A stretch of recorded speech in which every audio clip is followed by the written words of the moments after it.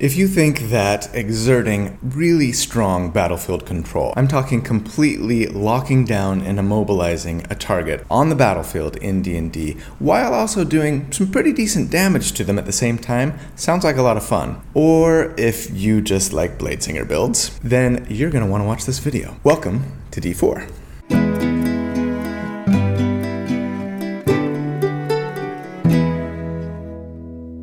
Bonjour mes amis, bienvenue, and welcome. So here at D4, each week we take a deep dive into one, sometimes two, specific character builds for our favorite TTRPGs. We theorycraft about them, we crunch numbers about them, not so that I can tell you the right way or the best way to play a certain character, but to explore one potential way to build a character that you're thinking about playing in-game. So if you enjoy creating characters for your favorite role-playing games almost as much as you enjoy playing the actual game itself, or if you're just looking for tips or ideas on how to build something that you're thinking about playing, then welcome home. This is where you belong, and I'm so glad you're here. So thanks for being here. And by here, in case you haven't noticed, I mean not where I usually record. As I mentioned last time, I am kind of out on vacation. It's a workcation, I guess, with my family. I'm going down to just every other week for video production, just like for this video, and it'll be a couple of weeks to the next one, and then a couple of weeks and I'll get back on schedule. Yeah, it looks different, it feels different, it sounds different. I know it's pretty echoey in here, so thanks for bearing with me as I adjust to my new surroundings and try to take the show on the road, as it were. I appreciate being able to kind of record from anywhere as long as I've got my laptop and an internet connection, and big thanks to you guys for making that possible. Watching, liking, subscribing, commenting, and ringing the notifications bell are great ways to support me and support the channel and make it so that I can do this full time. And without you guys, I couldn't do it, and especially not without my channel members. Huge shout out and thanks to you. If you'd be interested in lending some additional support to me and to what I'm trying to do here, I'd appreciate it if you'd join as a member. There's a button down there, and for $1 or $2 a month, you can lend me some really fantastic and helpful support, and also get access to the cheat sheet / library of write-ups that I do for each one of these builds, so you can recreate the character yourself in-game if you want to, a lot more easily. Okay. Ever since I did my first Bladesinger build, so very long ago, I've been getting comments that talk about how amazing it would be to couple Bladesinger with 3 levels of Artificer so I could use intelligence for attacking and thus not have to worry about my dexterity. My response to that suggestion almost always tends to be, yeah, that'd be nice, but 3 levels is just too high of an investment to make for my Bladesinger. I can't imagine slowing down my progression that much. It's just not worth it. That said, I have found exceptions to that rule, even doing 3 levels of Artificer when I did my Bladesinger tank video a while ago. And today I want to explore another exception, and it is this. It might be worth taking 3 levels of Artificer if your spell hit chance is as important as your weapon hit chance. Okay, fine. So when is your spell hit chance as important on a Bladesinger as your weapon hit chance? I think it's when you're trying to build a character who is just as concerned about controlling their enemies as they are about damaging them. I mean, okay, let's be honest.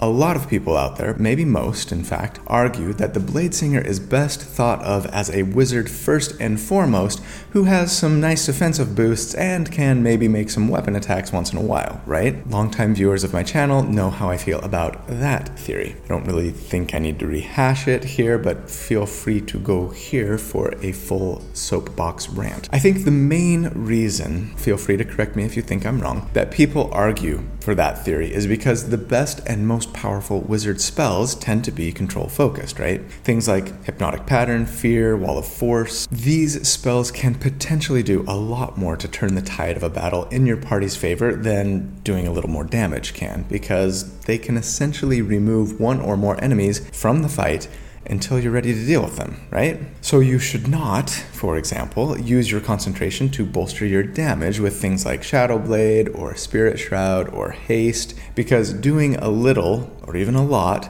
more damage as a Bladesinger isn't doing as much for your team as controlling the enemy would. That's how that argument goes anyway. But what if there were a middle ground? What if you could do really decent single target damage per round as a Bladesinger while totally locking down an enemy? That's the thing I'm going to try to build around today. Our damage as a result might be a little less than some other characters that I've built, but they will have really, really strong control over at least one target in combat, potentially eliminating them from doing anything effective on their turn, so long as they're a melee enemy at least.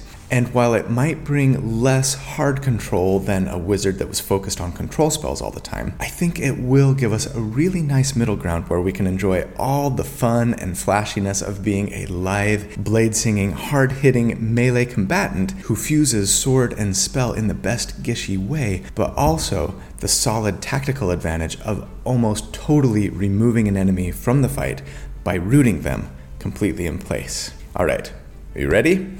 I proudly present D&D build number 140, the Freeze Singer, the Slow Singer, the Blade Freezer, the Blade Catcher, the Snare Singer, the Battle Singer, and the Blade Smith. Sound really cool, but I think a more apropos title and one that's perhaps a little more poetic as well, was suggested by my good friend Dallin, the Singer of Ice and Artifice. Huge thanks to my good friend Randall Hampton for the fantastic artwork that he came up with for this build. He does this every week. He's so good. You guys know this if you want to follow him on social media to check out the other things that he does, or to potentially try and commission him to create some art for your character or even your entire party potentially. I will put links in the video description on how to do so as always. Also, before we jump into the build, I'm super excited to tell you guys about the sponsor today. It's Spectre Creations and their newly launched on Kickstarter 5e compatible book,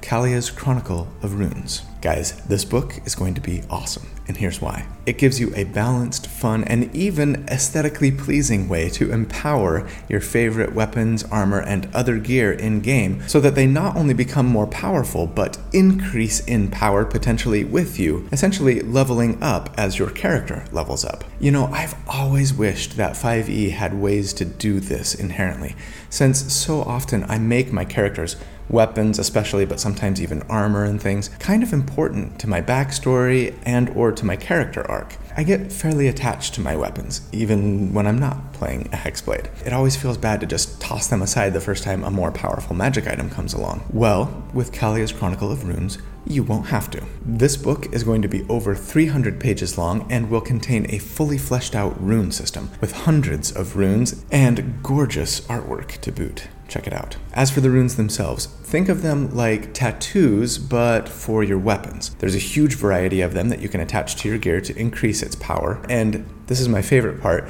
they're actually written in the various languages of D&D 5e, with each language having its own unique art, script, and even fonts that you can actually download and then type with. Perfect for making immersive character sheets, maps, handouts for your table. Check it out.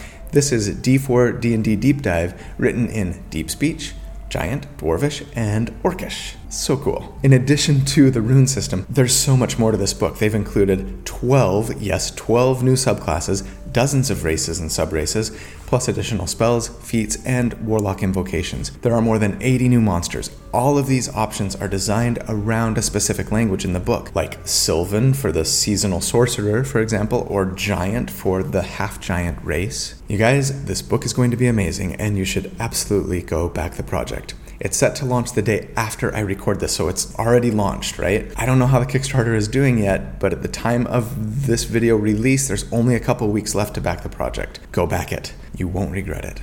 Here's the link that I'll ask you to use, spectrecreations.com/D4. That's how they will know that I sent you, so I'd appreciate it if you'd use that. I'll put that link in the video description as always, of course. All right, huge thanks to Spectre Creations. Can't wait to see the finished product here, and let's jump into the build. All right. At level 1, for our starting class, yes, we're going to start off Wizard. I was tempted to start Artificer here. You might want to. Beelining to the ability to make attacks with our intelligence feels like a good move if that's kind of a big aspect of what we're going for here. That said, we're still going to have a passable dexterity that will help us get through those first few levels. And in the end, getting to Bladesinger's extra attack will do a lot more for us by our first damage report than having a slightly higher plus to hit and damage would if we went Artificer 3 first, focusing on intelligence like we are, right? Besides, extra attack and third level wizard spells are going to be key to our snare tactics. So it feels like the right move to beeline to Wizard 6 for this concept.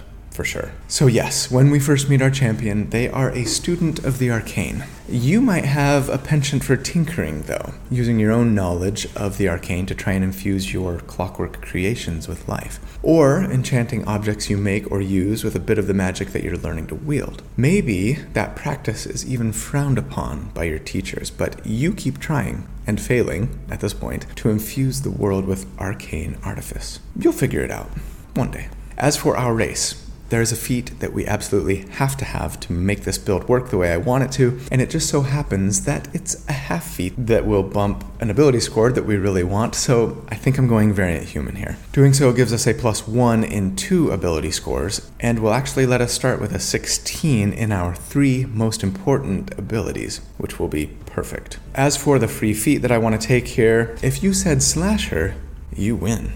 Alright, this is step 1 to becoming a snare specialist. The Slasher feat will give us a +1 to our dexterity, and then tells us that once per turn, if we hit with an attack that does slashing damage, we can reduce the enemy's move speed by 10 feet until the start of our next turn. Also, if we get a critical hit, they have disadvantage on all of their attacks until our next turn as well. Very good.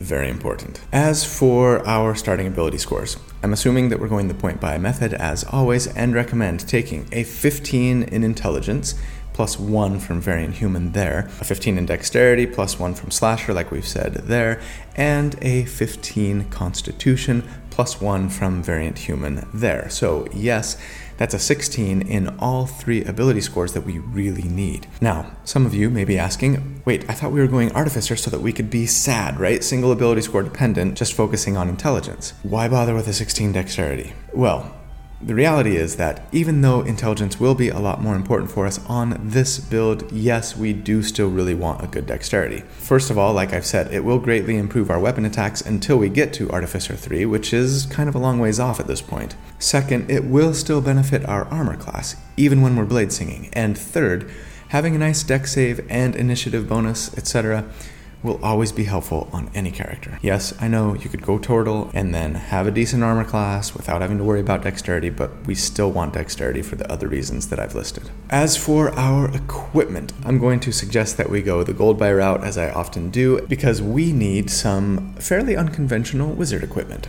First up, we want to buy studded leather, though we can't use it until next level. And then we want a weapon. Who knows what weapon we're going to focus on here? Rapier? No. Scimitar? If you said whip, you win. Well, that's right, the whip.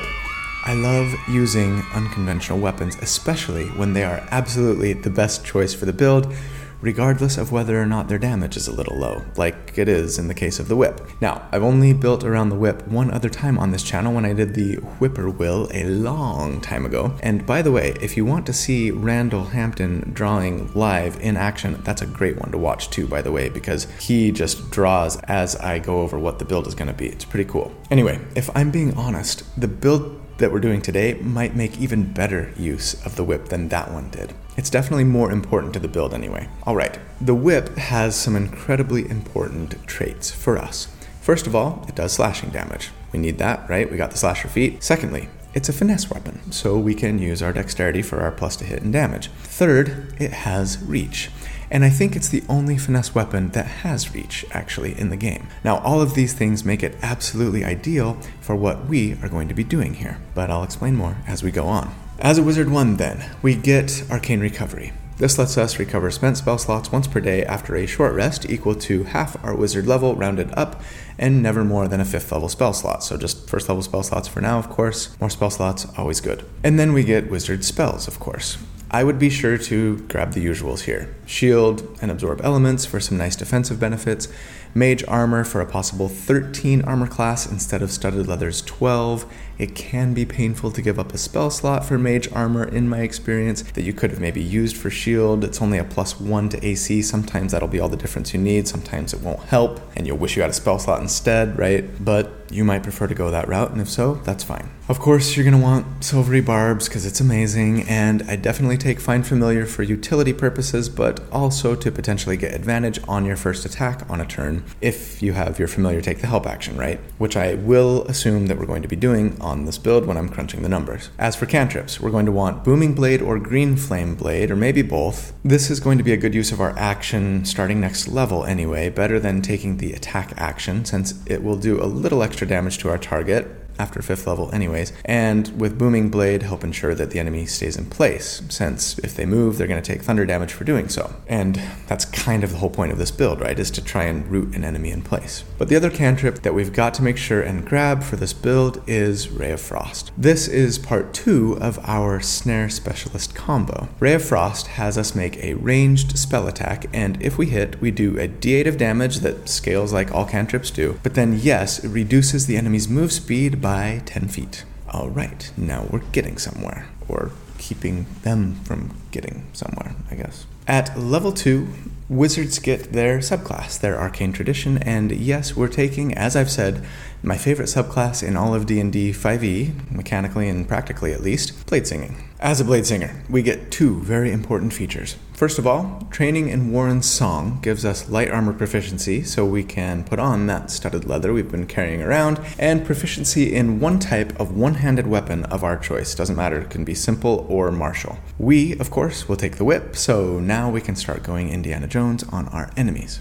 The other important feature we get here, of course, is Blade Song. With a bonus action, we can now start our Blade Song, or maybe we should call it our Whip Song. Anyway, so long as we're not wearing heavy armor or a shield, it lasts for 1 minute and it gives us some fantastic benefits. We get an AC increase equal to our intelligence, so now with studded leather, a 16 intelligence, and a 16 dexterity, we'd have a very respectable 18 AC, 19 if we were using mage armor. We also get to add that intelligence modifier to our concentration checks, which is especially great since we don't have constitution saving throw proficiency. Another reason, by the way, to consider starting off as an artificer. We get advantage on acrobatics checks, which could be handy to avoid being grappled, among other things. And then finally, we get a 10-foot walking speed increase. Very, very nice. At level 3, we get 2nd level spells, and there's nothing I would plan on using here to improve our sustained DPR necessarily, but Web is a fantastic root them in place control spell. So I imagine that would be my go-to for concentration here,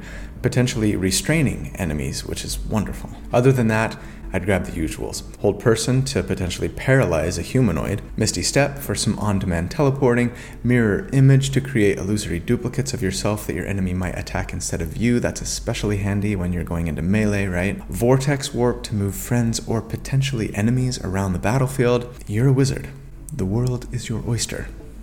Enjoy. At level 4, we get our first ability score increase or feat, and I think we've got to increase our intelligence here. It benefits almost everything we do, and eventually it's really going to benefit everything we do. For now, it means better spells, better AC, better concentration checks. It's a no-brainer. At level 5, we get 3rd level spells, and while there are, of course, so many wonderful choices, including Fear, Hypnotic Pattern, Haste, Fireball, Counterspell, and many more, there are 2 that I'm going to say we've got to have and that are paramount to our success as a snare specialist. First up, Spirit Shroud. Spirit Shroud is a favorite spell of mine.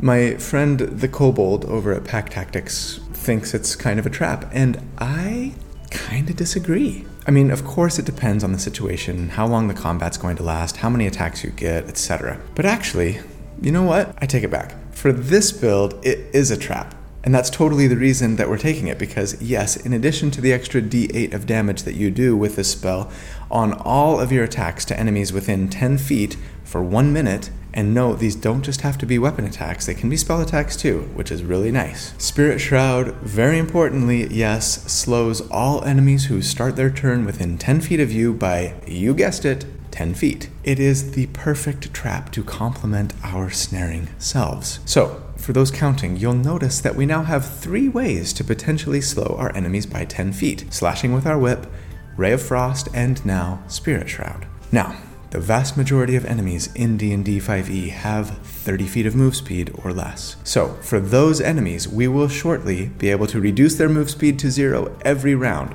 while staying safely just out of their reach. So awesome. Of course, there are a lot of enemies who have 35 or 40 feet of move speed too. What do we do about those guys, huh? Easy. The slow spell, which is the other 3rd level spell that is a must-have for us. Slow is probably my favorite debuff in the game. It does so many wonderful things. Reduces enemy AC and dex saves by 2, prevents them from using reactions, forces them to choose between taking either an action or a bonus action on their turn, not both, might prevent them from getting a spell off on their turn, and best of all, for us, reduces their move speed by half. So now, if we're dealing with a 40-foot move speed enemy, well, we can hit them and up to 5 of their friends with slow, and let's be honest, though concentrating on this as opposed to Spirit Shroud would reduce our own damage per round, it will probably do a lot more to help our entire party, so we should arguably be using this every fight, regardless of what the enemy's move speed is, right? But if we used it on an enemy with 40 feet of move speed, then it would put them at 20, and then we just need to hit them with a whip attack and a Ray of Frost attack to bring their move speed to 0. And fortunately for us, that's exactly what we would be able to do at the very next level, because when we hit level 6 as a Blade Singer, that means we get extra attack. And not just any run-of-the-mill extra attack, but the best extra attack of all time, because we get to replace, if we want to, one of our weapon attacks with a cantrip. And we very much want to, don't we? Alright, at level 6, it's time for our first damage report, and you've probably already got this figured out, but just in case, let's discuss what tactics look like for us here. On round 1, we're probably going Blade Song and then either casting slow with our action or making a whip attack and a Ray of Frost attack, right? I assume, by the way, that our familiar is giving us advantage on our Ray of Frost attack here, since it's actually going to hit a little harder than our whip. It's scaled up to a 2d8 at level 5, right? If we're using Spirit Shroud, which I will assume since most enemies have 30 feet of move speed or less, and it's going to make our damage numbers look better, and I'm beholden to the spreadsheet, then we would cast Spirit Shroud on round 2, since it takes a bonus action to cast, and then continue making our speed-reducing Whip and Ray of Frost attacks, right? But this time, of course, reducing our enemy's move speed by 30 if we hit with the Whip, the Ray of Frost, and stay within 10 feet of them, which we can do while remaining perfectly safe, thanks to the reach of our Whip. Obviously then, we're going to want to be targeting melee enemies here. Thankfully, the vast majority of enemies in D&D are also melee enemies, and when we do this, it's going to be so fantastically wonderful to just watch them stand there, frustrated, dumbfounded, unable to do anything useful while we stand just outside of their reach and whip, freeze, and snare them at our leisure over and over and over again until they're dead. And thus, against enemies with a 10 armor class, we would, on average here, do 24 damage per round, and against enemies with a 15 AC, it would be 20 DPR. And sure, that is the lowest damage of any sustained DPR build that I've ever done to date. Check the video description to see those comparisons to the different builds, right? I graph it, I spreadsheet it. But it's only the worst by a teeny bit. And these builds were all built for sustained DPR. And you know what it's not worse than? Builds that I've done that are focused exclusively on support or control. I mean, the Control Freak is probably the most powerful build I've done to date. I'm still going to argue that. And it did 0 damage. So there always seems to be like this ebb and flow to control and damage in character creation with D&D 5e. This build has the potential to basically remove an enemy from the fight completely and do damage to them while remaining safe. And sure, if you wanted to, you could switch tactics and throw out Fear or Hypnotic Pattern and control more, but do even less damage. Or, for that matter, you could swap to a Shadow Blade and give up your control for superior damage. That's the beauty of being a Blade Singer. You've got options.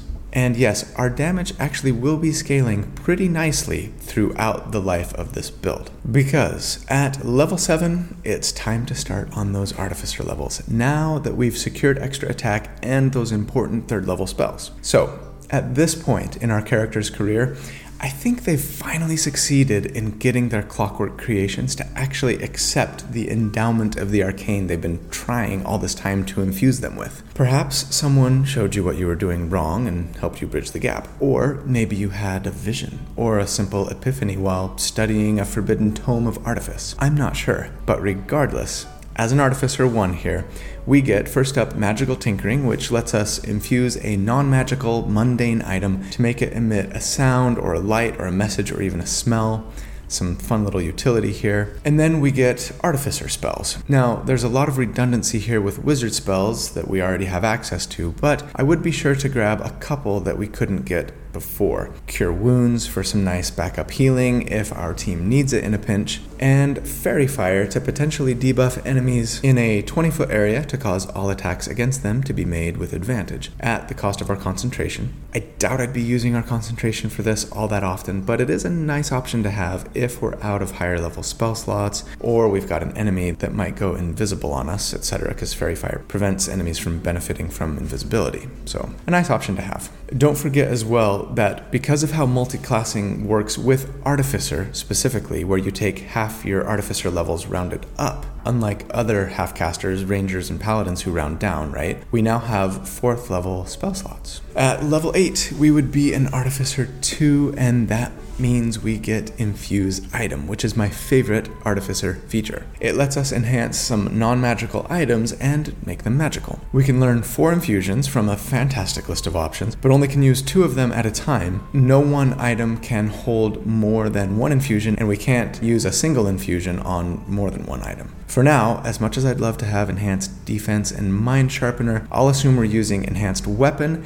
and Enhanced Arcane Focus to give both our whip attacks and our Ray of Frost a +1 each to hit and a +1 to damage for our weapons as well, right? Of course, you very well may have a magical whip by now, in which case go ahead and take that Mind Sharpener to help you hold on to your concentration even better, or Enhanced Defense if you don't have magical armor by now too, to give yourself a nice bump to AC. But at level 9 we would be an Artificer 3, and that's sort of the promised land for us, because we get the right tool for the job. Wait a sec, that's what we get at Artificer 3 that we've been waiting all this time for? No, of course not. This is a ribbon feature. It lets us magically create some tools if we need them. What we're excited about is our Artificer Specialist, our Artificer subclass, because we're taking, yes, Battlesmith. Battlesmith gives us a slew of wonderful features. First of all, we get additional spells. We already had Shield, but Heroism is a nice little buff that grants temporary hit points to an ally or to us at the beginning of every turn. Unfortunately, it requires our concentration, so we're probably not using this very often. More importantly, we get Battle Ready, which is the thing that is going to let us make our whip attacks with our intelligence modifier instead of our dexterity modifier, so long as the whip is magical.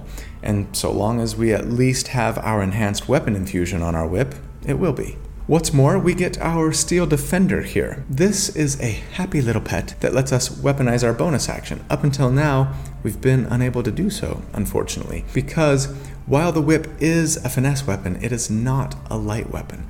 So we haven't been able to take advantage of 2-weapon fighting, for example. No problem. We've still been able to do all the snaring we need with just our action.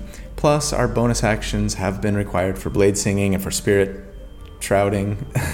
But now, well, once we've done both of those things, at least we can get a little more damage out of our Steel Defender. We create this little companion at the end of a long rest, and like most pets in 5e these days, it just takes the dodge action unless we use our bonus action to have it do something else. That something else will most often be a force-empowered rend attack, which uses our spell attack modifier to hit. And remember, our Arcane Focus increases our spell attack by 1, so yes, this should apply to the Steel Defender as well, which is nice. Though the attack only does a d8 of damage plus our proficiency bonus, it's not a lot, and it might not even be advisable to use this on our primary ensnared target, right? Since the point has been to keep that enemy rooted in place and unable to attack anything, and if we put our Steel Defender in melee range of them, they don't have reach, well, they'd probably be getting attacked by the enemy. But no reason why you couldn't sick this Steel Defender on a different enemy. They also have the nice deflect attack reaction that I tried to make good use of in my Battlesmith tank, where the Steel Defender was the tank for my party. I don't know if I have enough cards left to link to it there, but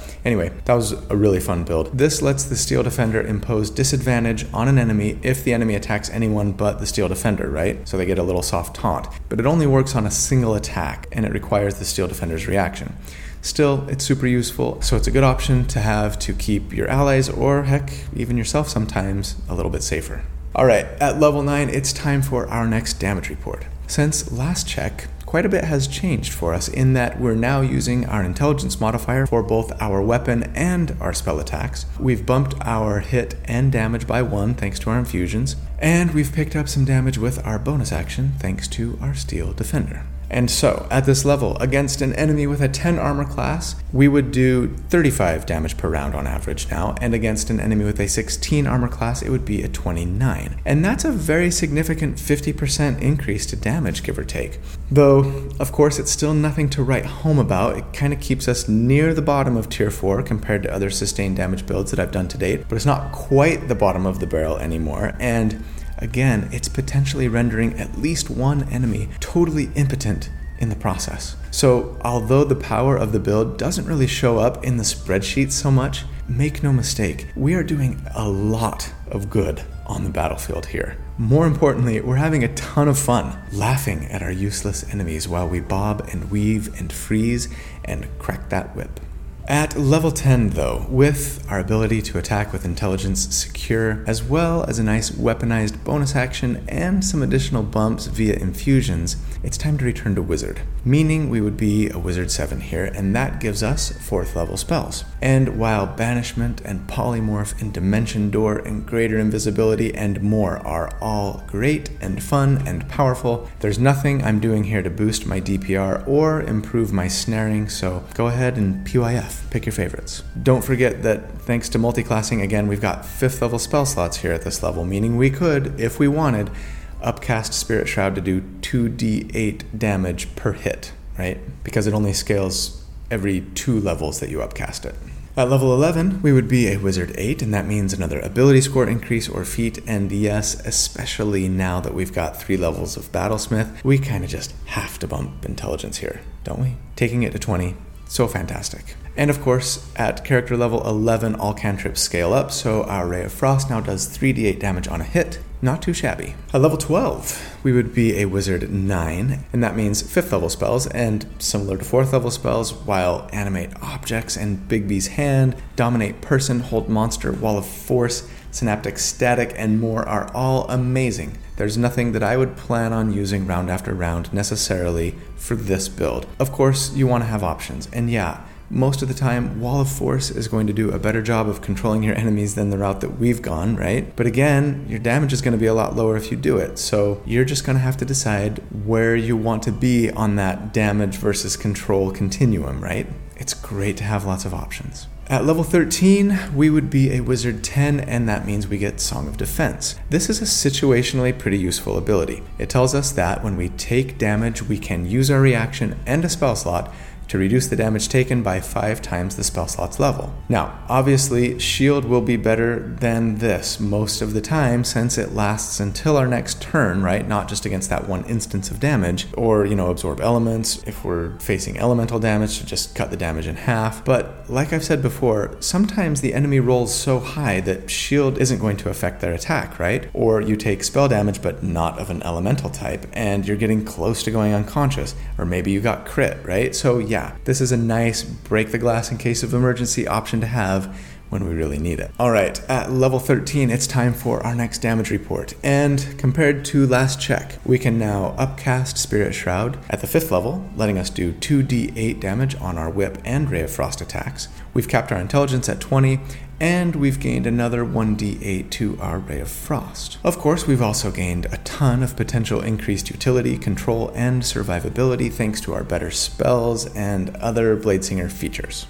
And at this level then, against an enemy with a 10 armor class, we would on average do 51 damage per round, and versus a 17 AC, it would be a 44 DPR. And again, that's a pretty nice bump versus last time, putting us still in tier 4, but kind of closer to the middle of tier 4 compared to other sustained DPR builds that I've done to date at this level. And this is one thing that I really appreciate about this build, actually, the way that it scales damage-wise pretty consistently throughout their career, while of course still getting to be mostly a wizard and everything that entails in D&D 5e, right? Alright, at level 14, we would be a Wizard 11, and that means 6th level spells. And just like the last 2 times, You really should take Mass Suggestion for some combat encounter ending, time to go home now everybody power. But there's nothing here that I'm going to take to improve our damage and our snaring, although Investiture of Ice is potentially interesting for this build. It causes the ground around you to be difficult terrain.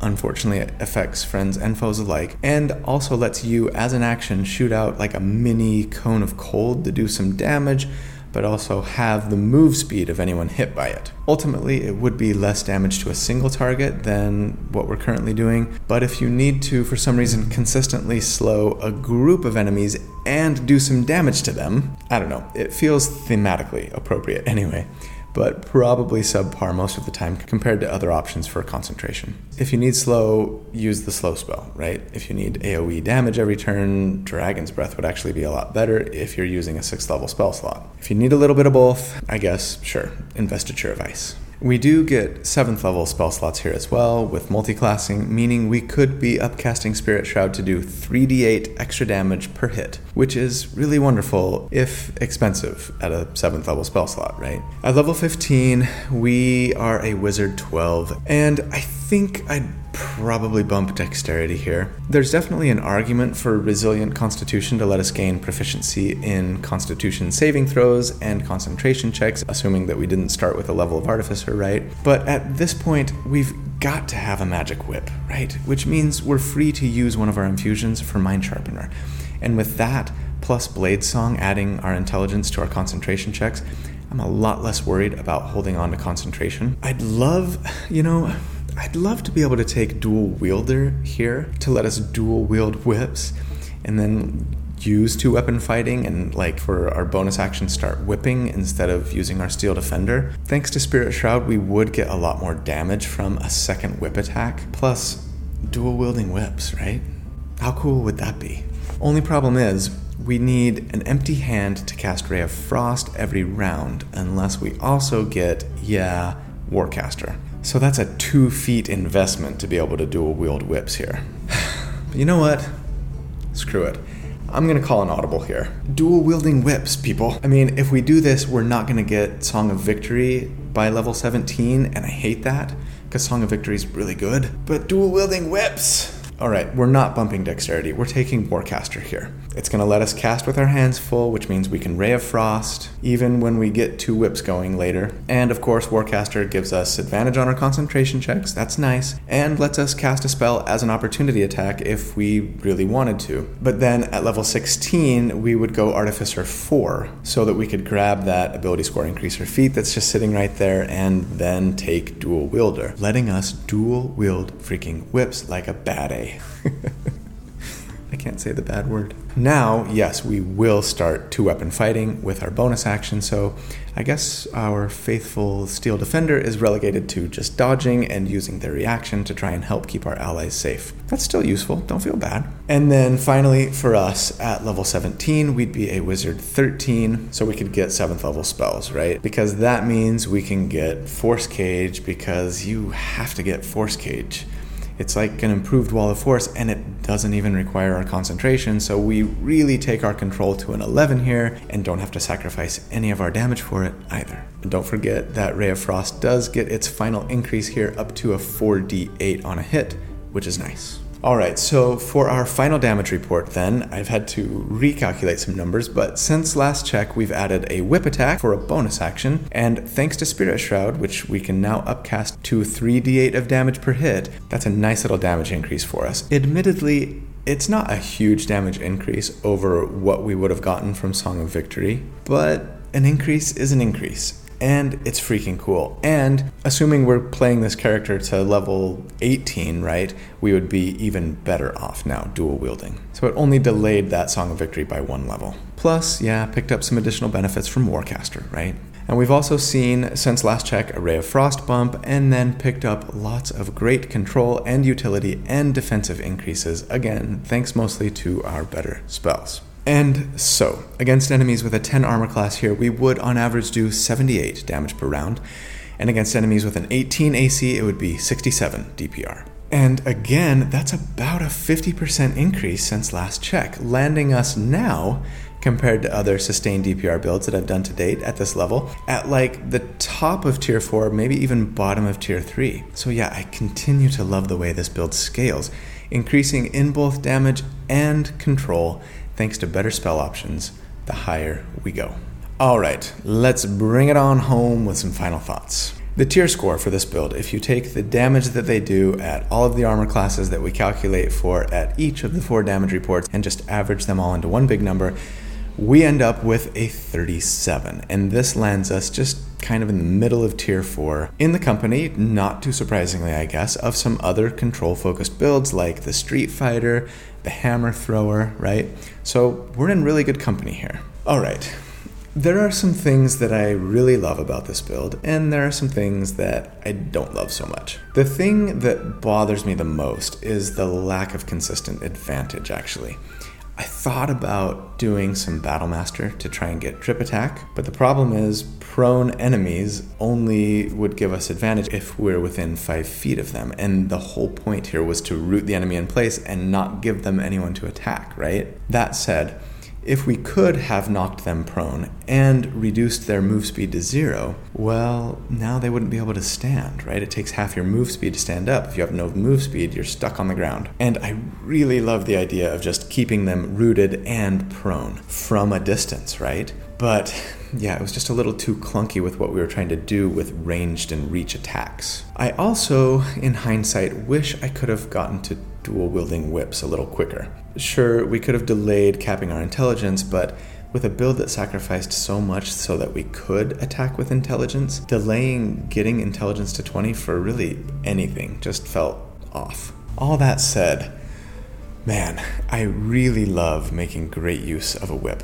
And being a Bladesinger who actually casts like spelly spells every turn instead of just booming blade, which feels a lot more like just a glorified weapon attack and less like a spell to me. So in that way, I feel more like a spell sword, spell whip, with this build than maybe any other Bladesinger build that I've done to date. And yeah, the idea of just rooting an enemy in place, round after round, doing respectable damage to them consistently, while keeping them from really doing anything effective, is just such a powerful and fun concept to play with. I would love to try this build out in game sometime, and I certainly hope you feel the same and that you get to try it out.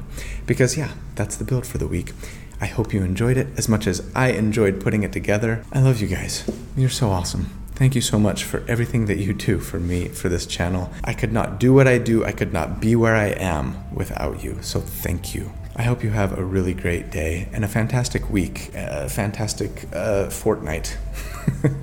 And that if you don't, I hope that you hang in there. Better days are sure to come.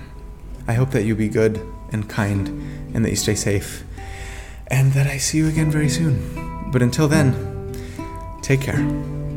Au revoir.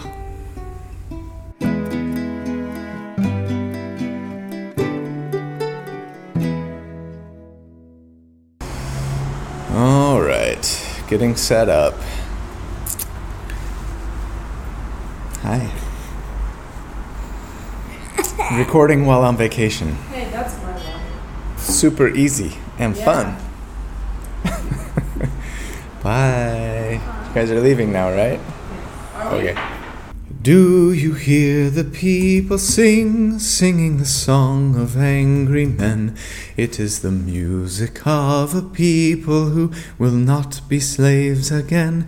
When the beating of your heart echoes the beating of the drum, there is a life about to start when tomorrow comes. I've had Les Mis stuck in my head for like 2 weeks now. I wonder why.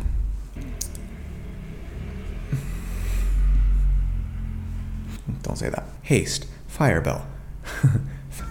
Oh, that's going to be a common occurrence, I think. Oh, don't you love it when you record for 20 minutes, but you didn't actually push the record button, so you didn't record for 20 minutes, and now you got to go back and redo it all? I don't love that. Admittedly, it only Whew. It's getting hot in here. air conditioning is a privilege, not a right. And we don't have it where we're staying. So I got to keep the windows open. But when you're recording, you got to keep the windows closed. So it is getting hot, and I am starting to glisten. Glisten might be a generous term.